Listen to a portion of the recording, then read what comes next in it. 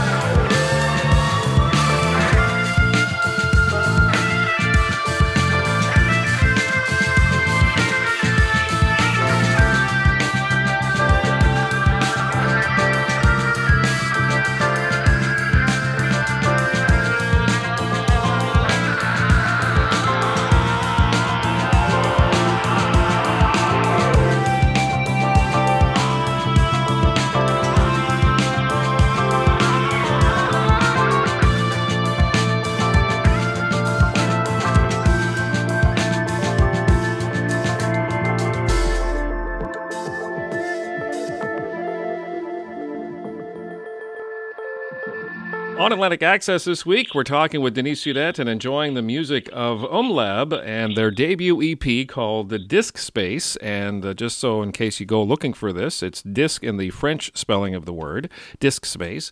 Denise, first of all, congratulations on this EP. It's pretty special. Well, thanks so much, Terry, and thanks for having me on. You know what? We're having a great time with this band. Of course, we're 4 of the 5 members of Les Païens, and Païens had finished a couple of years ago. 4 of us have kind of just branched off, and we're really, really stoked. We're coming up with new ways of making music. Played the title song from the disc, and before that, just for a point of reference, I did date back to the Païens days and include a tune, DJ Teddy Beans, and I think that's from your last studio album as Les Païens. And yeah, exactly. The reason I went there, Denis, is because in listening to that album, it was one of the tunes that stood out to me as perhaps one that was a precursor to this current project. There was a little bit more experimenting going on with looping and stuff like that. Well, well done, because that's exactly it. Like, I think the last Païens album, Cup Noir was the name, and I think from there, I think we were onto something. When Païens ceased to exist, well, we just continued along that same line, and we're really into this looping thing. For people that don't know, looping is not necessarily pre-recorded tracks, but it could be. The basic idea of it is we are all in ear. So our reference to hear each other is all in ear. So we have access to what's called a click track. So as soon as you hear a tempo, only we hear that tempo. So we can lock into that. And with technology, we can add things that it could be pre-recorded tracks or a pre-recorded guitar riff or something like that. And we can also do that on the fly. So if we're improvising, we can create a riff and just kind of let it inspire the music. So it's kind of fascinating to have like this improvised aspect to it, but also it having like a pre-recorded kind of vibe to it. So, the group has always been delving in experimental sounds. It's always been the way, even as Les Païens. So now what I'm kind of curious about, to transition from one group to another seems to be a very natural transition as far as the vibe and the feel of the music is concerned. It's not a very big departure. What seems to be the biggest difference are the sounds themselves and as you say, the experimenting with the music and coming up with new ways of creating. Yeah, well, thank you. Yeah, it's pretty remarkable. Traditionally, I would use the guitar, and nowadays, like, we use effects pedals, like in between the guitar and then the amp. But we've kind of let go of the amp because new technology now has us forego the amplifier. So it enables me to really create different sounds and traditional sounds as well, because I'm a traditionalist at heart. One feet firmly planted in tradition and the other into maybe innovation. I'm having a ball just experimenting. I have no doubt about that. Part of the joy of watching you guys perform is that joy that you exude. We're going to move on to what became the very first single or emphasis track. It's been around a little bit longer than the full EP. It's called Chroma. We started this project about 2 years ago, and I think Chroma must have been one of the first vibes that we were going for. It comes out of an improvisation, and what happened with that, we have these jam sessions where we record everything. So after we record, we kind of like sift through, and then our really good friend and amazing colleague and a master at all things music, Andrew Cregan, who produced this mini EP called Disc Space. Well, we kind of give him the tracks, and then he kind of sifts through it as well, and then kind of grabs those little parts, and then we kind of create from there and add some stuff, take away some stuff. Well, it turned out really well, and let's go ahead and make some noise with that. From the new EP from Umlab, it's called Disc Space. This is Chroma on Atlantic Access.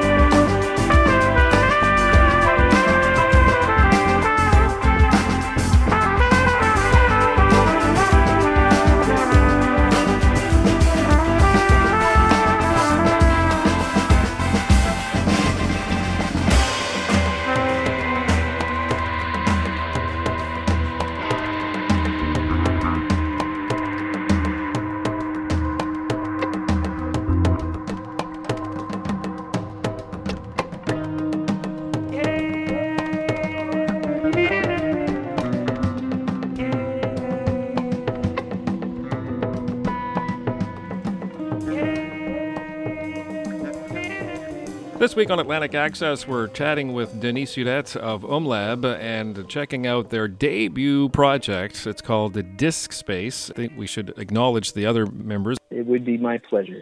We have Jean Surette on drums, Sébastien Michaud, who's playing bass and trumpet. And then we have Jonah Hache, and Jonah's playing keyboards and dropping loops. Jonah also does most of our light show when we play live. So it could be lights, it could be projections that go along with the music. Oh, Jonah is just as talented in the visual as he is in the audio. He's quite an asset to this group, I'm sure. And he's amazing. The album, I believe I saw, was actually produced between February and November of the year 2020, as you stated before, just before the pandemic graced us with its presence. And you mentioned, too, Andrew Cregan's participation. It only makes sense that an Andrew Cregan would gravitate towards that as something that he would want to get involved in. Was he like the fifth Beatle, like the George Martin of Umlab, right from the get-go, or did he join the party a little later? Yeah, a bit like George Martin, where he's a bit on the sidelines as far as the creative process. He's not necessarily there. The initial creative process, I should say, he really puts his stamp on it. Yeah, I don't think we could do it without him. So, no pressure, Andrew. Yeah.